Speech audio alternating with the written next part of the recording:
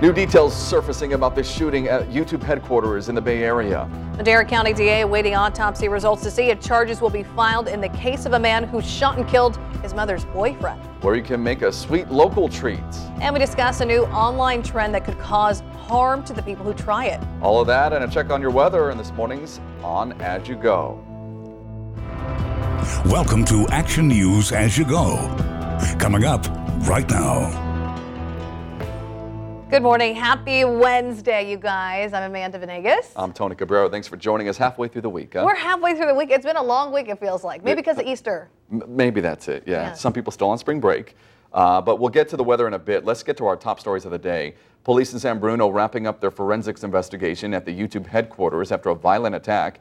39-year-old Nasim Agdem opened fire yesterday afternoon, shooting 3 people before killing herself. Officers believe the suspect did not know the victims and that she was instead angry with YouTube for taking down some of her videos and slashing her ad revenue. One victim remains in critical condition. The other 2 are expected to survive. The Madera County District Attorney awaiting autopsy results and more reports to determine if charges should be filed against Jacob Burdett. He was released from jail yesterday. Deputies say he shot and killed his mother's boyfriend during a family disturbance in Coarsegold. Burdett says he acted in self-defense. April is National Raisin Month, and local eatery Tree of Life Cafe and Bakery is celebrating by hosting a cooking class featuring the dried fruit. Next week, you can learn how to make Fresnola, granola made from ingredients grown right here in Fresno County.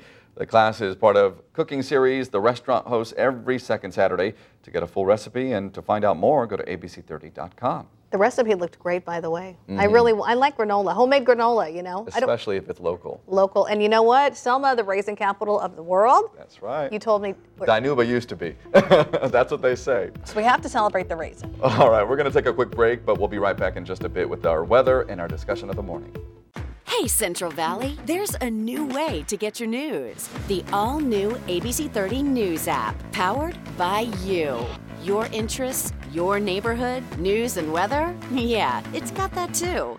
See the news you care about and only the alerts that affect you. The ABC 30 News app. No other app does local like this. Search ABC 30 in your app store. And welcome back as you get going this Wednesday. Let's hear from Alina as we talk about our weather. We've really been enjoying the sunshine lately, Alina. Yes, we certainly have, but this morning a little change. If you step outside, you might notice the skies look a little gloomy to start off with, but we do have temperatures back near 50s, mid to upper 50s, that is, this morning. And then later on today, we will be seeing those temperatures climb to the upper 70s, low 80s, despite the amount of cloud coverage around, because some of that cloud coverage should clear up a bit for a little bit of that sunshine.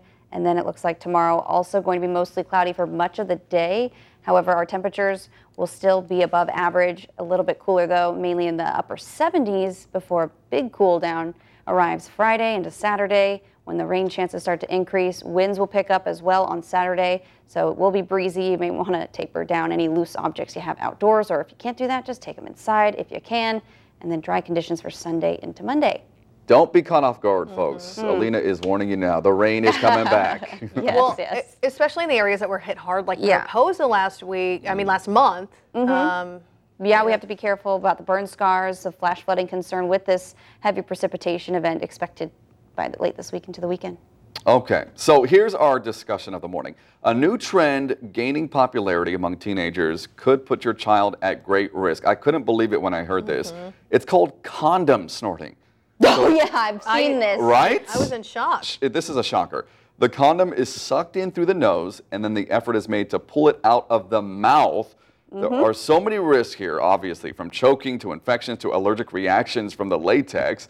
Kids are posting videos of themselves doing this on social media, and authorities are saying it's similar to other trends out there that kids do, like the Tide Pod trend. This is just... this is ridiculous. When I saw this, I was like, you've got to be joking me. Don't your kids have anything better to do? Apparently not. They're not using those the right way, that's for sure. Oh! But that's ridiculous. I didn't think it was possible.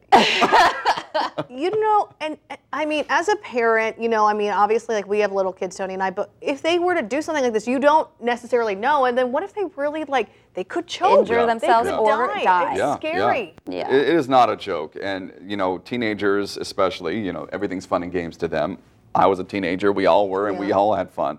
But taking things to the next level, like the Tide Pod Challenge, the Cinnamon Challenge, the Hot Pepper Challenge. I mean, how many different challenges are there? Do you remember that Kylie lip we were going to challenge? What was that one? Where you put like a shot glass and you would put it around your lips and you would suction cup the shot glass to your lips so that they would plump up and get big like Kylie's lips. Which are injected. Which aren't fake anyway. Like they're... Is it dangerous? Oh, absolutely. Yes. It causes bruising. It causes a lot of damage. You can cut yourself. I mean, there have been so many issues with people doing all sorts of... Okay. Yeah. The thing that's disturbing is that people post this online. So they're like egging each other on, right? They're like, oh, look at me. I was able to do it. Look at how this is serious. I don't know, this whole world we live in that, competing with others online. Each other. Yeah. Back then it was like the whipped cream bottle. What do you call that? When you inhale?